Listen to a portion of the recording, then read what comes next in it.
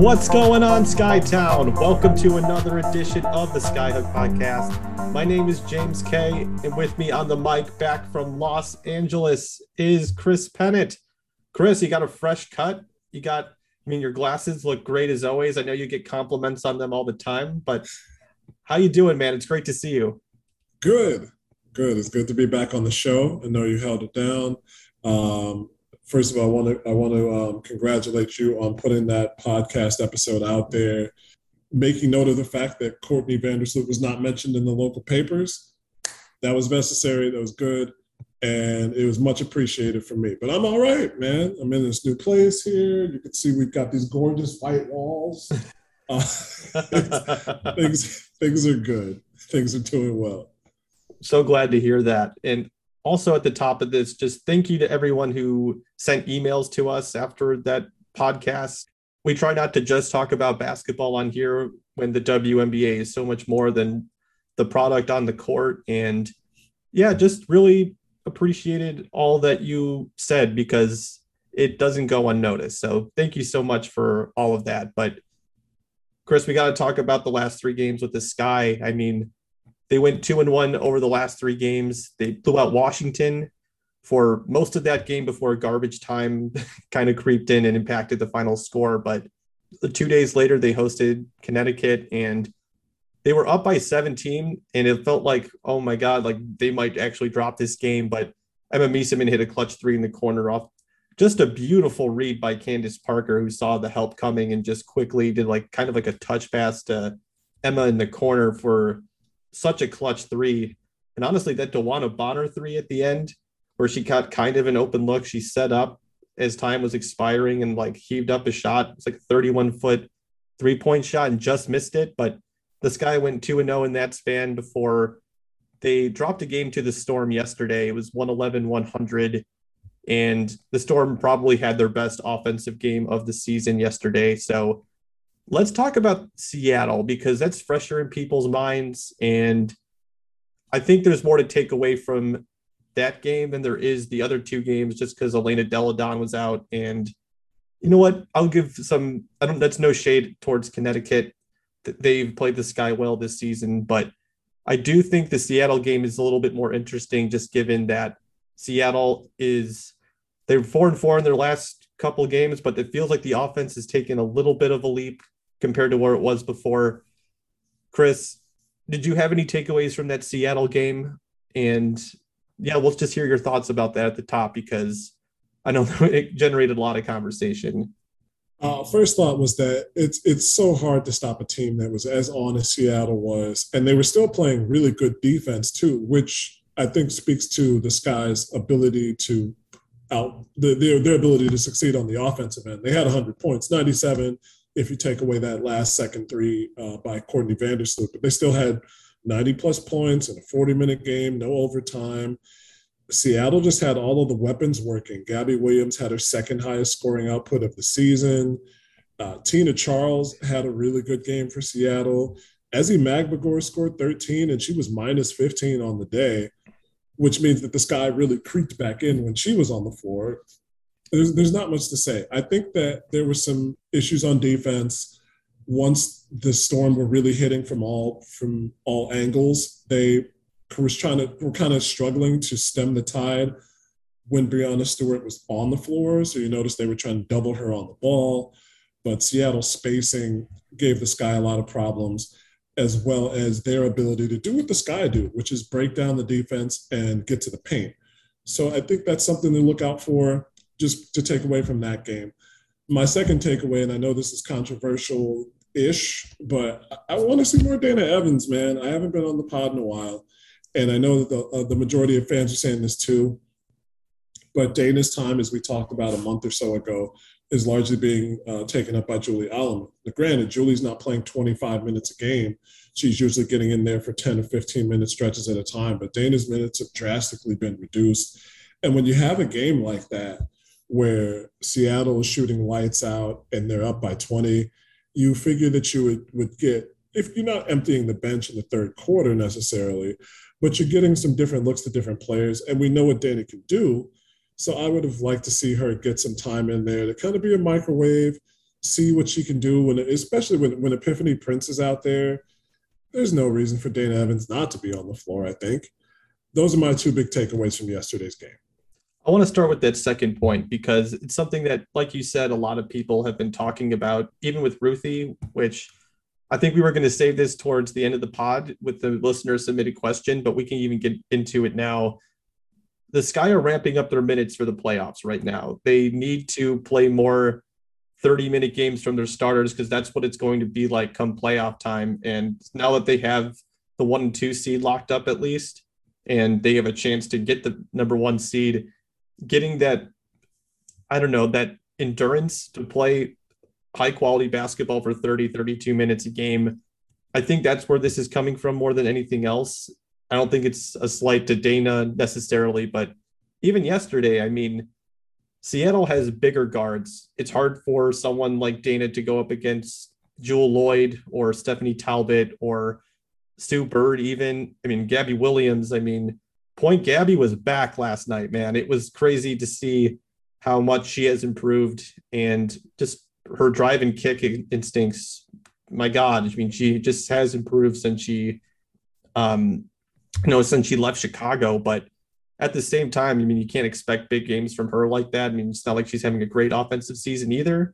But I do think that when it comes to Dana and Ruthie, it's just because they're young and this team is just so deep right now. And when Courtney Vandersloot comes out and you just need, again, someone to run offense, I think that it makes sense to turn to Julie Allemand in these cases just to keep the ship afloat. Because you're right, Dana is a fireball. She raises your ceiling for a couple of minutes and can get you on a run by herself. But at the same time, I think it's more of a consistency thing where I think Dana is still improving her court vision a little bit. And she's not necessarily like a quote unquote true point guard, whatever the hell that means anymore. But I think Julie Allemand is someone that kind of keeps the ship afloat, but she hasn't shot the ball as well as she did in 2020. So I think I can understand people when they push back on the idea that Dana should be, or push back on the idea that Julie shouldn't be playing as much right now.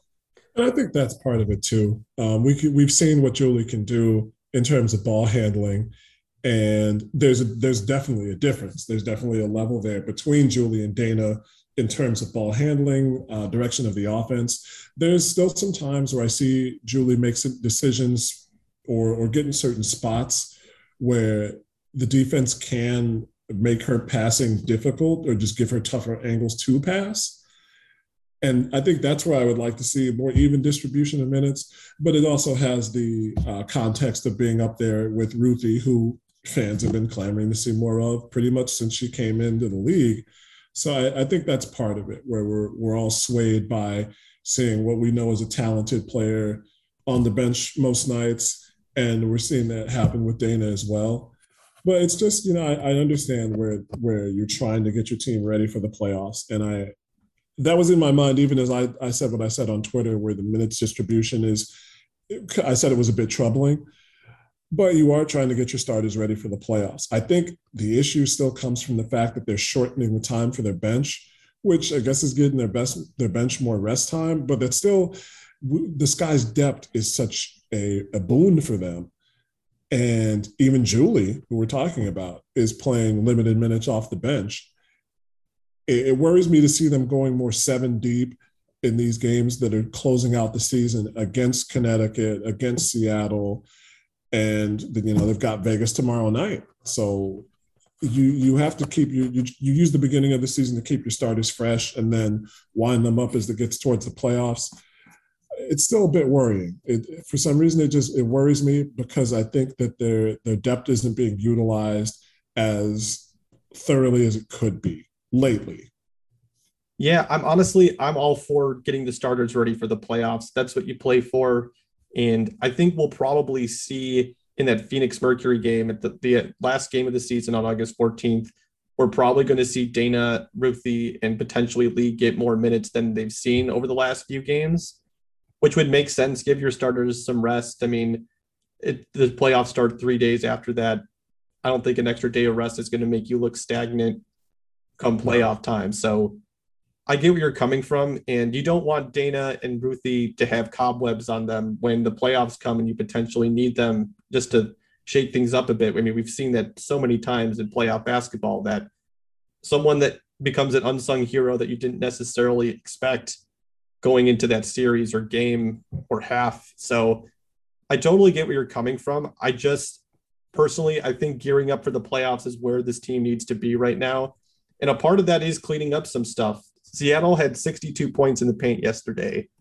That is a lot to give up against. I mean, look, that's a tough team. You're talking about Breanna Stewart, Tina Charles, Ezi Magmagor. Like, those are legitimate players. Like, Ezi was a defensive player of the year candidate and is now moved to the bench because of Tina Charles. Like, that is a luxury that a lot of teams don't have. And I just think that the Sky need to clear up that area as much as they can, because I actually still have questions about Seattle shooting more than other people do. And I say that knowing that they're like third in 3-point shooting right now. But at the same time, I just don't love what their offense looks like without Breanna Stewart. And I think that there are times where they get super hot, and that actually makes their numbers look better than they actually are. Like, if you go through their game logs, they have a lot of clunkers, and I'd rather have Gabby Williams beat me from beyond the arc than have her beat me inside, or Breanna Stewart or Tina Charles. Like, Tina Charles is a ball stopper, and you know what she's going to do if she's one-on-one in the paint. She's going to put the ball up. And if you make life tougher for her and make everyone else on the outside make shots, I think that's just a more of a winning equation than, again, like, just having it. I don't know. It's so tough. I struggle even to say it, just because, like, I know that these are all things that James Wade and the coaching staff are talking about right now. And it's not a simple fix of just snapping your fingers and everything's there. They talk a lot about effort and how James, like, we didn't want that game yesterday, essentially, is what he said. And I just think that the Sky need to figure that out more than anything else. Like, the turnovers, that wasn't what lost in the game yesterday. It was just about, like, defensive energy being late on certain rotations, like just making the wrong decisions when it comes to, like, help defense and leaving someone else wide open underneath the rim. There are still things that the Sky need to clean up, and they'll tell you that as well. And to me, that is more of a concern than the Sky going 8 deep right now, and more like 7 deep if you just look down, like, the minutes breakdown. There's a lot of good points to be made there. And like I said, I thought that it's hard to say you overhelp on Breanna Stewart knowing the type of player she is, but it's how are you doubling? Are you doubling in the way that's going to get the ball out of their hands, or putting them in a position that's going to be tougher? Are you doubling at the top of the key where she has more room to see, or doubling at the elbow of the arc where you can kind of trap on the sideline? And I mean, give Connecticut credit. They were without their normal coach. They had Pokey Chapman. Great to see Pokey back. Yeah. And they played a quality game really on both ends. I think the only time they really had a letdown was when the bench came in and the Sky were able to cut a 20-point lead down to 8 pretty quickly. I think they were able to cut that lead down. And that was with Julie and Z and Rebecca Gardner on the floor. So I'm not going to I can't completely disagree with your assessment, because I know how that goes too. You're trying to get ready for the playoffs, and it's going to be a tough fight in the playoffs. The Sky have been the best team in the league pretty much since the middle of June, I would say. But the teams behind them aren't necessarily that far behind, and that includes Seattle, that includes Las Vegas, Connecticut, Washington, in whichever order that you want to place them in. So it's difficult for the coaching staff right now they have a lot of things to go over. Let's put it that way. Yeah. And it's okay to have some questions right now, because I think that the other teams in the league also have a ton of questions. I mean, this was a listener submitted question, so let's just dive into it, honestly. Actually, before we move on, we got to talk about Candace Parker's baseline pump fake that Stephanie Talbot is still doing circles around right now, trying to figure out where the ball went. Oh my God. That was one of my favorite plays of the season, man. Like, it caught me off guard. This is one of the reasons I wanted to bring it up. When she did the pump fake, my head turned a little bit before I realized like this is what CP's been doing all year. And Stephanie Talbot, I mean, I would have evaporated on the spot if I was her after not just that, but also Skylar Diggins Smith this season broke her ankles. And all we saw for like a couple of days was just that play. Skylar Diggins Smith, like destroying Stephanie Talbot on that play. So she's had two of these this year where it's like, man, RIP Stephanie Talbot, wherever you are right now. I just hope you're doing okay, Steph. I don't know what you did to CP and Sky Diggs, but it couldn't have been anything nice. That's all I'm going to say. It's a part of life. The best shot blockers get dunked on, and it's shown for decades. The best defenders get their ankles crossed up, and everybody talks about it. And people will be talking about this for a while. But what I learned a long time ago playing basketball in whatever level, if you get crossed, find the ball, stay with the play, but be okay just turning around and leaking out on the other end. Hope they missed the shot, and then you got a free layup on the other side. Absolutely. Honestly, when people make fun of people that getting dunked on for just trying to defend a ball at the rim, I'm like, you don't know basketball. Anyway, let's talk about some of these listener submitted questions, because one of them came from listener questions. Yeah, I know, man. It's love it when people do that. But someone asked about who like the best and worst case scenarios for the Sky come playoff time. And I do think that that's probably a conversation that you and I can have better when the standings are kind of finalized, maybe a couple days from now. But I did have a slight change to the prompt if you're open to it. Sure, let's do it. So how about in the top 5 of teams right now, who is the biggest threat to the Sky? Because I think that's a slight deviation from it, but is kind of still in that same theme of what this person was asking for. Is that something you'd be down to do? Yeah, no, I think that's a good question. I can just lead in. Las Vegas is still the toughest team for the Sky. The Mystics are always good, and they're elevated to great when Elena's in, and they played the Sky tough when Elena was out. So you can't count them out, but Elena not being at 100% makes their road tricky, and the Sky can contend with them as long as Ariel Atkins doesn't get super hot. So I think Las Vegas, followed by Seattle, is the toughest team for the Sky to contend with in the top seed. So you hope Las Vegas stays in number 2 or number 3, so the Sky won't see them in what would conceivably be the second round, because we saw what they did in the Commissioner's Cup game. It's an outside of the regular season game. And even in the game where the Sky came back, they were down so much so fast. And that's what Las Vegas can do. And even with the short bench, they've been doing that all season long. So that's a team that I really wouldn't want to see. I know other people, for other reasons, have other names, but Las Vegas is still the team that I would count on seeing for an absolute dogfight in the playoffs. So I think one thing that has to factor into this is Dearica Hamby's status, because she got injured last night. That's true. If her knee is as bad as it looked on that replay, I don't think the Aces can really afford to lose any more depth in their bench right now. And she did move from the starting lineup to the bench, which I do think makes a ton of sense, just given, one, Kia Stokes has played pretty well, and 2, the bench needed something.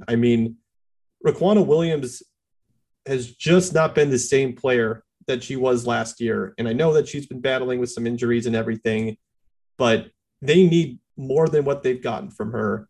And that's the reason why she's making the contract that she's making. And one of the reasons why I thought she could potentially replace Allie Quigley if Allie Quigley were to retire back, last offseason. So they just need more from her. And A'ja Wilson is the second best player in the WNBA. So I think you have to give her enough credit where she can just have another monster game where what, she had 17 rebounds last against the Sky the other, like in the Commissioner's Cup. I mean, she had 8 stocks. I mean, we're talking about an all-time great in this league already, and you got to give her some credit. And Kelsey Plum, who's just, when she gets going scoring from beyond the arc, it's really tough to stop their offense.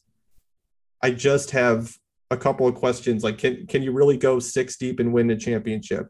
I don't know. And Teresa Plaisance has had a nice season as well, but still, I don't know if that's enough to win a championship, especially if Derica is no longer a part of the rotation. Like, it looked bad yesterday. So I guess I'd push back on, not push back by any means, but like, that's where I just have questions about where the Aces are at. And that's a good, thank you. I apologize that I saw that last night and I forgot about it, because that is really important when you lose a key player like Derica Hampe, who's probably going to log the most time outside of Kelsey Plum with the starters, with the bench, who plays so well defensively, can just kind of hide out and get steals, great on rotations, and offensive rebounding. God, offensive rebounding from Derica Hampe. When you lose a player like that, or you potentially lose a player like that, it changes the whole complexion of your team. So that's a good point. Without Derica, I think the Aces are still very good, but they're going to run out of something at some point going into the playoffs. With her at 70%, I think they'd have an outside chance to win the finals. Yeah, and it's not like the bottom 3 teams are all that extraordinary either. Like Dallas, I mean, they're still trying to figure things out, and they've done pretty well after Arike Ogunbowale hasn't played. People are trying to make that correlation. I think that is actually pretty spot on, especially going back to our all-star talk from a couple of weeks ago. But I don't think Dallas necessarily has the firepower to be, I don't know, to be a contender, I should say. I don't think the Atlanta Dream are going to contend because they're just too inconsistent, even though they're going to be feisty. I'm really excited to see where they end up, because Sky Dream first round matchup, I think that opens up a lot of interesting possibilities, even though I do think the Sky would beat up the Dream in a 3-game series. But I don't know. Like, I don't think the Mercury or anything special either. I mean, they're also not going to be they're going to be without Diana Taurasi, no matter how much people say that Diana Taurasi's kind of lost it a little bit. I would still want Diana Taurasi on my team come playoff time. So when I just look at these 5 teams right now, Washington with Elena Delle Donne to me is the number 1 threat to the Sky. And it's still an if, right? Like, these rest days that Elena's getting are necessary. She's just going to be dealing with back injuries the rest of her life. I mean, she looks uncomfortable anytime she sits down on the bench, so Washington, when she's on the floor, has a 107.2 offensive rating, according to Positive Residual. And off the floor, they have a 97.3 offensive rating, which, when you have that 10-point dip right there, I mean, man, that is just pretty extravagant. And we saw it with the Sky. They were just able to do anything they wanted to the Mystics on the defensive end. Like, they just took away so many opportunities. Ariel Atkins was kind of forced to play hero ball. And when Myisha Hines-Allen scores the way that she did, I don't think, and I mean, like, if she's your number 1 scorer in a game right now, just into her current version, that doesn't yield a lot of positive results moving forward, just because she's had a down year, and they do really rely on other players in their rotation to get things going on offense. So I do think the Mystics, just because I just love teams that don't turn the ball over in big spots when it comes to the playoffs. I think the Mystics are one of the most disciplined teams in the WNBA. They give up the least amount of points in the paint per game out of everyone in the WNBA. And the Sky average the most points per game in the WNBA right now. It's not a perfect puzzle being like, well, this happened, like, this is what this stat is, and this is what this stat is. That means that they're going to be able to cancel it out. That's not what I'm saying at all. But I do think they are disciplined enough offensively. And Natasha Cloud has had a really nice season, someone who has really been able to get everyone involved in that offense. I think Shakira Austin has especially benefited from that. I do think that this team is good enough defensively to compete with the Sky. And the other teams in the league don't really worry me as much as the Mystics at this point. But do you think that's too much of a statement right now? I mean, I know you said you were high on the Mystics, but just laying all that out, I know that there could be some holes in my case for that. So yeah, that's why I said what I said before. Being without Elena Delle Donne consistently changes the shape of the Mystics completely. And you talked about Myisha Hans-Allen earlier this season and how Shakira Austin was getting the time over her, and sure, it's noticeable. Shakira has been absolutely fantastic, but not having her operating at the level she has in the past makes it tougher for them. That's why I don't think that they're a scary team for sure when Elena's on the floor, because they have a lot of options at their disposal, and because their defense still plays well. They still have Alicia Clark. This is a team that is quality, and they're 7 games above 500 for a reason. But I don't think that they're as scary as a Seattle or a Las Vegas, just because of the fact that you don't know if you're going to get Elena on a given day, or how good she'll be, how much she'll be able to play, how much she'll be able to give you. Oh, yeah. And by the way, I mean Washington with Elena Delle Donne. Washington without Elena Delle Donne is not a contender. They do not have the offense to make up for someone of EDD's caliber. And that their offense, the complexion of it is so different without her in terms of the gravity that she possesses just in a multitude of ways, not even just like her rolling to the rim or for when just shooting from beyond the arc. Like Elena Delle Donne changes the way you're able to game plan on defense. So I'm totally with you with that. But if Elena is able to play throughout the entirety of the playoffs, and I do believe Jen Hatfield of the Knicks said that Elena is expected to play every game in the playoffs. It's still a problem potentially, like where you just don't know if something's going to happen and she's unable to go. Like that is still a possibility. So I'm with you on that. I still have questions about the Storm. Like I know that I shouldn't after a game like yesterday and everything, but like without Stewie on the floor, their effective field goal percentage drops from 52.3% to 45.3%.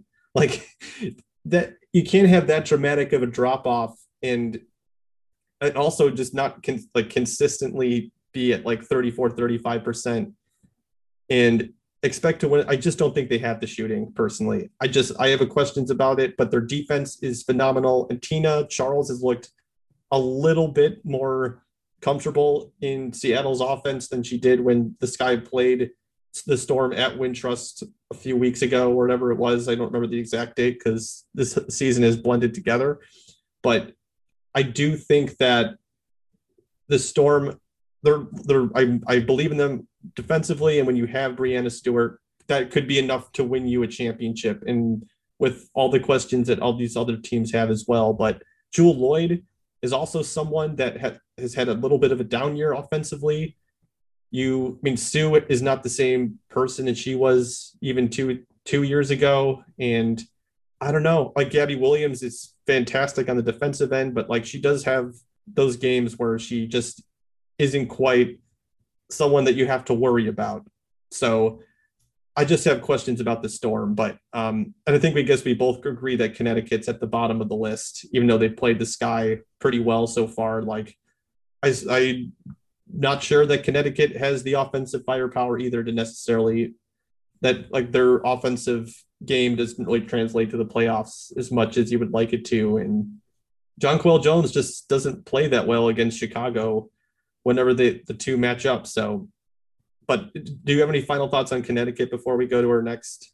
Yeah, man, it sucks that Jonquel Jones isn't having an MVP caliber season. I don't know what's going on, if it's just the difficulty without having a true point guard, or at least a more experienced true point guard on the roster, but her performance is just way down. And I love JJ, and I love the fact that she was the MVP last season and competing for it all year long. But you're right. Their offense is, I think the most telling thing about Connecticut's offensive performance this year is that their Pythagorean wins and losses, like just how their record should be if you just took into account points scored and points allowed, they would be 4 games over what their record is now. And I think they're consistently, for the last couple of years, they've always had that lopsidedness where they're losing more games than they should. And a good amount of that has to do with their offense on given nights. Just being able to close games out, man, they're 1-3 in close ball games, and they've lost two to the last two that they lost to the Sky pretty much came down to the final possessions. And, that's what happened in the playoffs last season. And now they don't have those players, Jasmine Thomas or Brianne January. So I didn't mention Connecticut for that reason. They could come out and surprise everybody, but, that famous hashtag can't really be thrown around much anymore when you're not coming through in the clutch. I agree. It's just a lot of Courtney Williams at the end of the game because they kind of look around at each other and it's like, okay, well, Courtney's the one that has the killer instinct on the team right now. And DeWanna Bonner, I think she's had a nice season, but at the same time, I don't really trust her come playoff time. She's not a historically great 3-point shooter or just shooter off the catch. So I just don't think the Sun are as much of a problem as the standings might indicate. But Chris, I just realized that we already answered the listener submitted question at the top of this too. We did go through all of them, but we still have the Azurá Stevens segment, which I'm excited to talk about with you because it was. I have no idea where this is gonna go, so I'll let you read off the Z tweet. All right, this is kind of a different one. We got an extra element in this because we're bringing some spooky season back into things. The Storm were in town yesterday, and Gabby Williams and Azurá Stevens have that really close relationship. And Mark Schindler, friend of ours, tweeted 2 days ago that he was rewatching Attack on Titan from the start.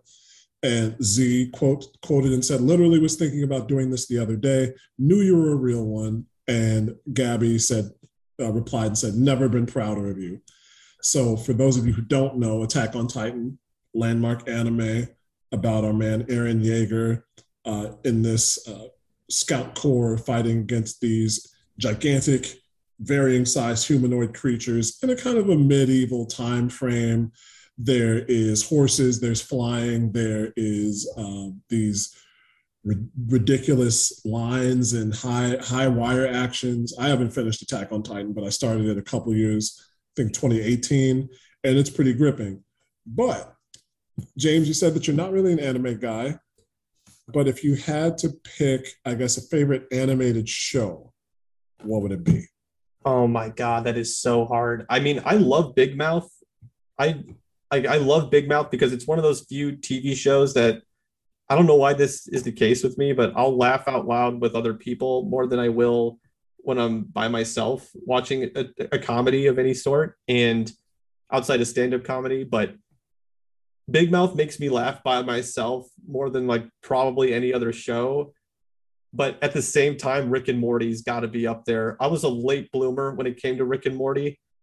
I hadn't seen it until the pandemic, and then I just blew right through it. And I think the writing of that show is freaking genius, but it's so hard. Even Archer, I do love Archer just because of the cynicism. I mean, that's all. I'm not a big animation person in general. Like, I think Family Guy's trash, South Park is trash.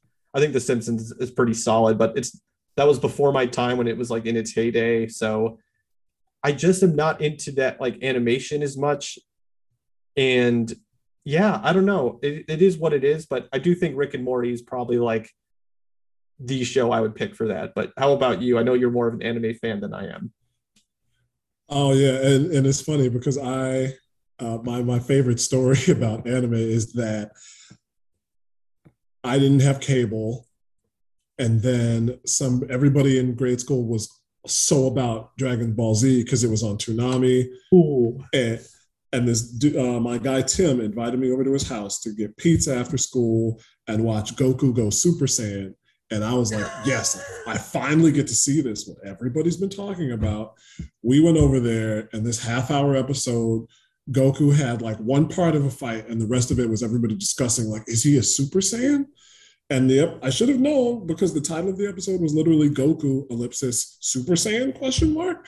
So I don't know really if I should have expected anything different. But from that day on, I was like, I'm not watching any more fucking Dragon Ball Z because I didn't understand that it was like 30 minutes of exposition and 30 seconds of fighting. And then find out next time on. And so I got into anime fairly late.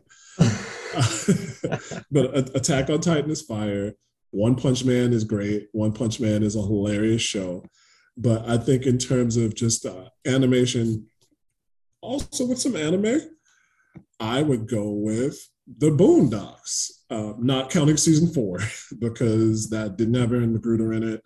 And they just kind of went in whatever ridiculous direction they felt like it. They made a Boondock season without him? Yeah, and it was... When was that?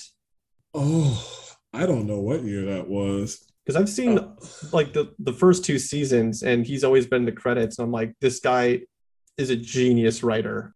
I just didn't know that there was... I know there was a 3rd season. I didn't know there was a 4th season. I thought the show ended after the 3rd season because it was too controversial. No, they were kind of going to... They were kind of going to that.